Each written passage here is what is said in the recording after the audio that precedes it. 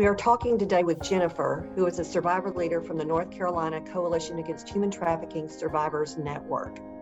The network acts as a liaison and connects survivor leaders with organizations seeking guidance or training regarding best practices for working with trafficking survivors. She was sex trafficked by her father when she was a teenager. Now, unbeknownst to both of us, our paths initially crossed when we both attended a webinar about familial trafficking. And it was a powerful webinar.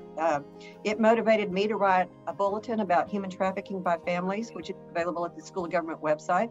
And Jennifer read that, and then she reached out to me, and we talked. Jennifer, why was that webinar and this bulletin important to you? Oh my goodness. It just confirmed my experience. It shed light on exactly what happened to me, and it explained it so perfectly in ways that really I've been trying to explain and understand for years. And within 1 hour of the webinar, within one sitting of reading your article, it was just like, oh my goodness, like there it is. That's my story. And so I've always had pieces of my story, and but I've never been able to word it exactly like it's been worded, and it is absolutely my story. So it was confirmation, huge confirmation. Having the words to name our experiences is just really important to accurately describe what we experienced, no matter what the experience was. Yeah. Exactly. I was being trafficked when trafficking wasn't even a word. Yeah. Right. Well, and it wasn't named by legislation here in the United States until 2000 with the Trafficking Victims Protection Act. So we literally didn't have a vocabulary or a law that would have addressed the issue as it happened to you when it happened to you. Right, which was back in the mid 70s, early 80s. Yeah, mm-hmm. Right. It would be easier for all of us to understand trafficking if the traffickers and the sex buyers were 100% Hollywood villains. They're easily identifiable as evil or mean or manipulative. They look that way. That would be easier for us. But that wasn't the case with your father, and perhaps not with the sex buyers either in your experience.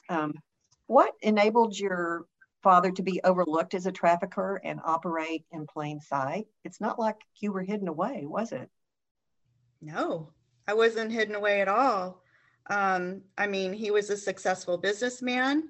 He was extremely handsome. He had women swarming around him all the time.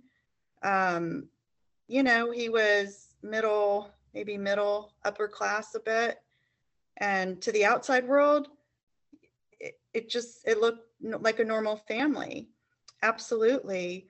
But inside, it was full of lots of drugs and alcohol. He definitely used alcohol and drugs as a way to control me and keep me submitted. And the grooming process is a big deal in my story. And that started early on. Very, very early. He had a temper. He had a side to him that he didn't show to other people, but one-on-one, I got to see it. So he had a very violent temper. So that taught me, this is not someone I can go up against or question or defend myself in any way. So if I wanted a place to live, if I wanted to stay in his home, then I had to fall in line with whatever he wanted. And he also had me work as a waitress in a local restaurant. And that was where his buyers would come in. And, basically I was put on stage, if you will. And that's what being a waitress was, right? So like to the outside world, I looked like a waitress. But what was to the world of being trafficked by my dad, what that looked like was, men, come on in, check out this waitress over there. And, if you want to take her home, have at it. So, but yeah, these things are very hidden. They're very hidden. And so they are hard to detect. unless someone can recognize the signs, and enough to be able to even start to ask. But most people just don't even understand this is happening. Yeah. Or we make excuses for an act, assuming it's an isolated act rather than a pattern of behavior. I mean, what you're describing is what traffickers use: force, fraud, or coercion to manipulate their victims. So it sounds like your dad's temper was a threat. So the threat of force controlled you. Manipulation, he had you abusing drugs and alcohol to keep you under control. And then coercion, he presented very nicely to the public, it sounds like, in this restaurant that he owned. And that was not the case at home. Nope, not the case at home. He always reminded me who was in control, and he took advantage of my need as a child to have a place to live and to be able to eat and sleep at night and maybe go to school if I wasn't being used all night long. So, these are natural needs that a child has: to have a place to live, to eat, and to sleep. And with parents that traffic their children, those very needs are exactly what gets exploited. It is the actual role of being a parent that is the tool of control, isn't it? Yeah. Well, what happened when you stopped being trafficked? About when did that happen in your life? And then how did you begin to heal from this incredible experience? Yeah, I'm still healing from it. And I'm 35 plus years out. And in fact, the older I get, the more things are making sense. And there's so many layers to this, as children, when this is being done to us, we have to stuff it down. We have to dissociate. We have to separate from our own bodies and our minds. We essentially have to hang out up on the ceiling for a while, while it's happening. So we literally separate from the experience and ourselves and our identities. And we have no choice but to do that in order to survive, or we would not survive. It's that simple. And so then we go into the world we're trying to figure out how to be an adult, yet we're not even connected to ourselves and what just happened to us. And so it's very difficult. So it takes a lot of help. We need a lot of help. We need a lot of intervention. We need a lot of comfort, acceptance, love, support. I mean, our needs as adults are just as huge as they are as children. And so, the most important needs, let's just start with like having a place to live. So my trafficking took place starting at age 14, and he groomed me in a lot of ways up until that point. So from age 14 to almost 20 years old, off and on, it happened. So why did it end? Simply because I aged out. The men and my dad, they preferred teenagers. So that's why it ended. And so then he dropped me off in another state, and I was homeless. And I stayed with my sister, and she has a separate story, total different story than mine. But she was in another state. And so I stayed with her. And then at that point, I mean, here I was like almost 20 years old, and I had no idea how to drive a car. I didn't understand about work. When my dad was trafficking me on stage as a waitress, I never got paid for that, ever. I didn't understand then that you're supposed to you actually work for paychecks. I had no clue about that. And so I didn't understand about, getting a job and paychecks and paying bills, and, you can rent a room until you get an apartment in college. All this, I had no clue. No life skills. And that's also why he got rid of me, because he didn't want the job of teaching me all that either. So, because that was just too much of a hassle. He flat out did not want to be a parent. But if he was going to have to be a parent, there was a way that he figured he could use me for his benefit.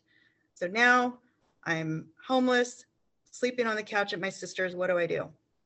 Well, I was very suicidal, to say the least. because I didn't know what to do with myself. And I was sitting on so much trauma, I had no idea what I'd even really come out of. And so, by the grace of God alone, I was led into 12-step recovery. And it was there that they told me I never had to drink or do drugs again. And I'm like, what? I don't have to? And because I was forced to. I mean, I had no choice about that. When they said that to me, I was thrilled. I was like, wow, that's great. So I put it down, and then they went on to teach me how to drive a car. They taught me, what do I do with these things called paychecks? I can rent a room. I mean, everything that a young adult is prepared to take on as an adult, they taught me. So 12-step recovery became my family. And without them, I would not have made it. So it's a kind of a miracle story how that even happened, but that's a side note. But the bottom line is it saved my life. And there's so many 12-step programs, and I've needed more than one to deal with all the various issues that coming out of this kind of trauma entails. And then eventually through the 12-step programs, I was eventually led to my relationship with Jesus Christ. So the 12-step programs in my story was a stepping stone for that ultimate relationship, which is where my ultimate healing comes from. As you describe your experience, first, I have to say your resilience is awesome in the true sense of the word, that you were able to survive that, because you were figuring out so much as your body was detoxing from the substance abuse that he forced you into. Right. But you were trying to navigate a world that you'd barely been exposed to. Oh yeah, I had no clue. I mean, it was like full on shock city. I mean, I was like, whoa, what's this big world out here? I don't know what to do with that or myself. And so that's why I was so suicidal. But luckily, I mean, I was 19, again, almost 20 when I got into 12-step recovery, and the adults, they recognized right away I had no clue on, what I'm supposed to do now that I put down the substances.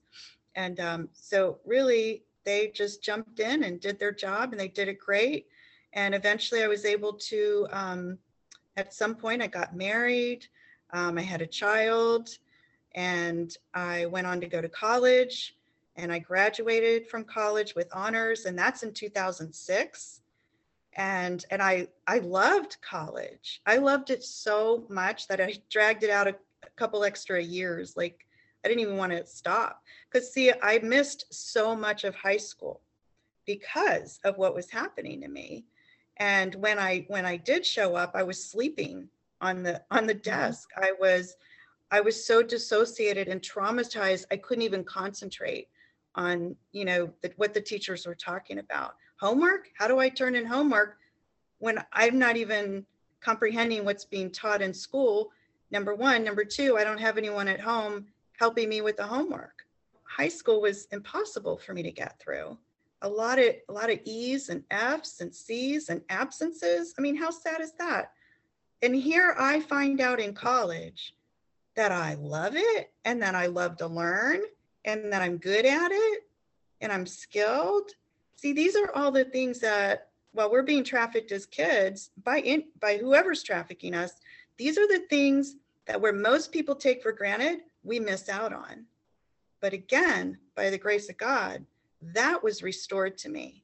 So what was stolen from me then, I got back through my college degree. Yeah. Wow, what a discovery. It must have been the day that you realized you're smart. Yeah. I was like, wow. And how much I love it. I didn't go through it because I had to, or I was trying to look good, or, become somebody. No, I loved it. I enjoyed it. It's my joy. Yeah. That's wonderful. I bet you added a lot to the classrooms you were in as well. But, something else that you're life story really drives home is the fact that when communities are designing systems for helping survivors of human trafficking, they really have to understand it's not a one and done thing. You just don't pick a person up and put them in a different place and then they're fine. There's lots of relearning, retooling that has to happen in addition to the healing.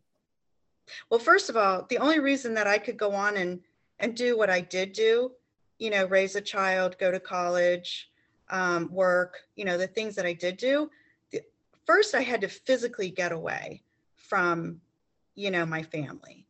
And that is what enabled me to move on. And I mean, I moved 2,000 miles away. I was far away.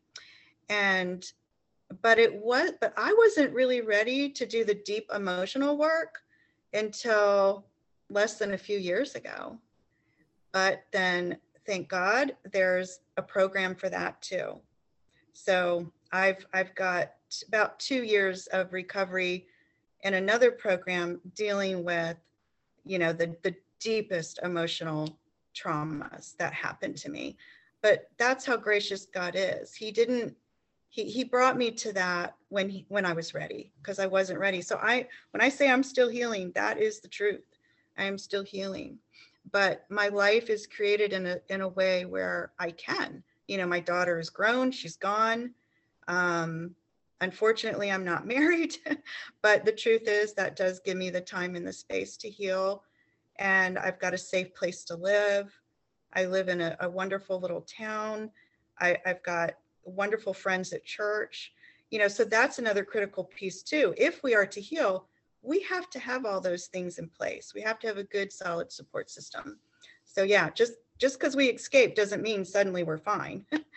Yeah, we got a long way to go. It's lifelong, in fact. I'm convinced to heal from this. It's lifelong. Oh yeah, well, it's like having a part-time job, a very demanding part-time job, the whole time that you're in a healing process, right? You don't have full attention to the rest of your life, but now that you've got all the pieces in the place, watch out, world. Jennifer's gonna make some change happen in her own life and in our community's lives. So that's fantastic.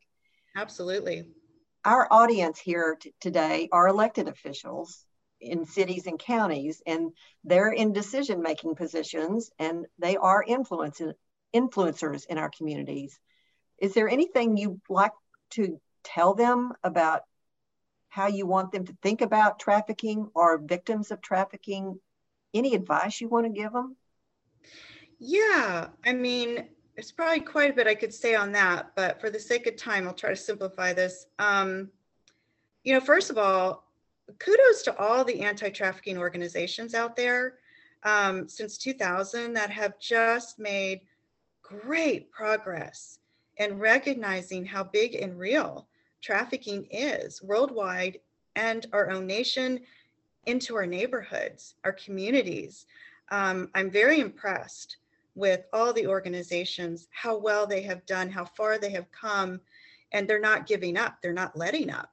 More and more resources continue to come out, which is just fabulous. I do see a bit of a gap though when it comes to familial trafficking. So I understand why, because it's the hardest one to comprehend, right? Like, how can a mother, a father, an uncle, a grandfather, an older brother, how can they do this to a child, a little girl, a little boy, member of the family, their own daughter, their own son? My request is that entire society just open your mind. It's hard to hear, it's hard to understand, but please be open to learning more about it. And how best to do that? By listening to the survivors. So that's where it starts, awareness. Be open-minded, listen, hear us out, and be willing to hear the stories. And then what can be done about it? My goodness, well, the resources we need are just, massive. In my research and what's worked for me, what I recommend, first of all, most important, critical for kids coming out of this, and when I say kids, I'm including young adults, because we don't mature. While this is happening to us as kids, we are not maturing. What we need is a safe place to land, number one. And so where I'm coming from, what I believe we need is a 2-year residential, at least 2 years. Okay, 2 years at the most, to stop, land, breathe, reset, debrief from what we just came out of. And that requires a lot of talking. That's what we need the most, is to be heard and believed. And so first, we just got to get safe. We are not capable of working, functioning. I mean, really, we're not. And if we do, we're not going to do it at our best. Of course, the right kind of therapy, trauma informed. I've been blessed to have an excellent therapist who is not shocked by my memories when I have to tell the details. That's a huge part of my healing. And that has to be done in the right way with the right person. And so trauma-informed therapists, because I have found that even a lot of therapists they don't understand this. So shelter, the right shelter long-term with no high expectations. We need to be able to rest, relax. It can take months for our nervous system just to calm down. And then once we're calmed down and we begin to make sense of what happened to us, then we can begin to focus and operate in the moment, with what task is right at hand, and concentrate fully. So that, and then eventually transition in the residential from lots of rest, relaxation, debriefing, trauma-informed counseling, get our nutrition. We're nutritionally deprived as well when we come out of this. So we got to get our nutrition back on, because our brains work better, right, with good nutrients, but that takes time. See, all this takes time. And then slowly transition us into life skills training. Why do you work? How do you work? And what are some goals? And let's get you some good skills on board. So that, again, takes time. So then slowly transition into either renting a room, or an affordable apartment. So all this takes time. And then we have a chance to actually launch out into the world and succeed. If it wasn't for the intervention of 12-step programs and me being willing to do whatever they told me to do, because I was already trained to do whatever I was told to do, that worked well for me in that scenario. What I'm struck with right now is just, if you have never been physically and emotionally safe, how long it will take your body to reset and trust it once you're removed from the dangerous situation. And right, how gently we need to navigate that phase for anyone. Yeah, because people on the outside, they, that who haven't been traumatized, they just get up, go to work, they do life like it's so easy. We've got the baggage of these memories following us around. We get triggered easily. It's at the cellular level. So one day we might think we're doing okay, but then a trigger happens. It can be anything. And then we're regress. We're kind of right back there. So it takes a while to develop skills to navigate the triggers that are inevitable. And while we're healing. So. Well, that's really important advice to share. And I appreciate you sharing both that advice and your story with this audience. It's quite a gift to all of us. So thank you for that. As we wrap this up, is there anything else you want to convey? Yeah, most critical. It's important to learn when learning about familial trafficking and the reality of it. Begin to understand, what are the signs? What are the signs? How can you tell if someone's being trafficked by their parents or a parent? So there's lots of signs, to look for with that. And then intervene. Come up with an intervention strategy of like what to do when it's detective.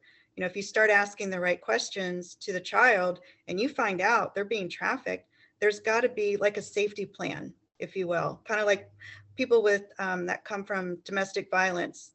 They have to have a safety plan in order to get out safely. So we need the same thing, absolutely the same thing.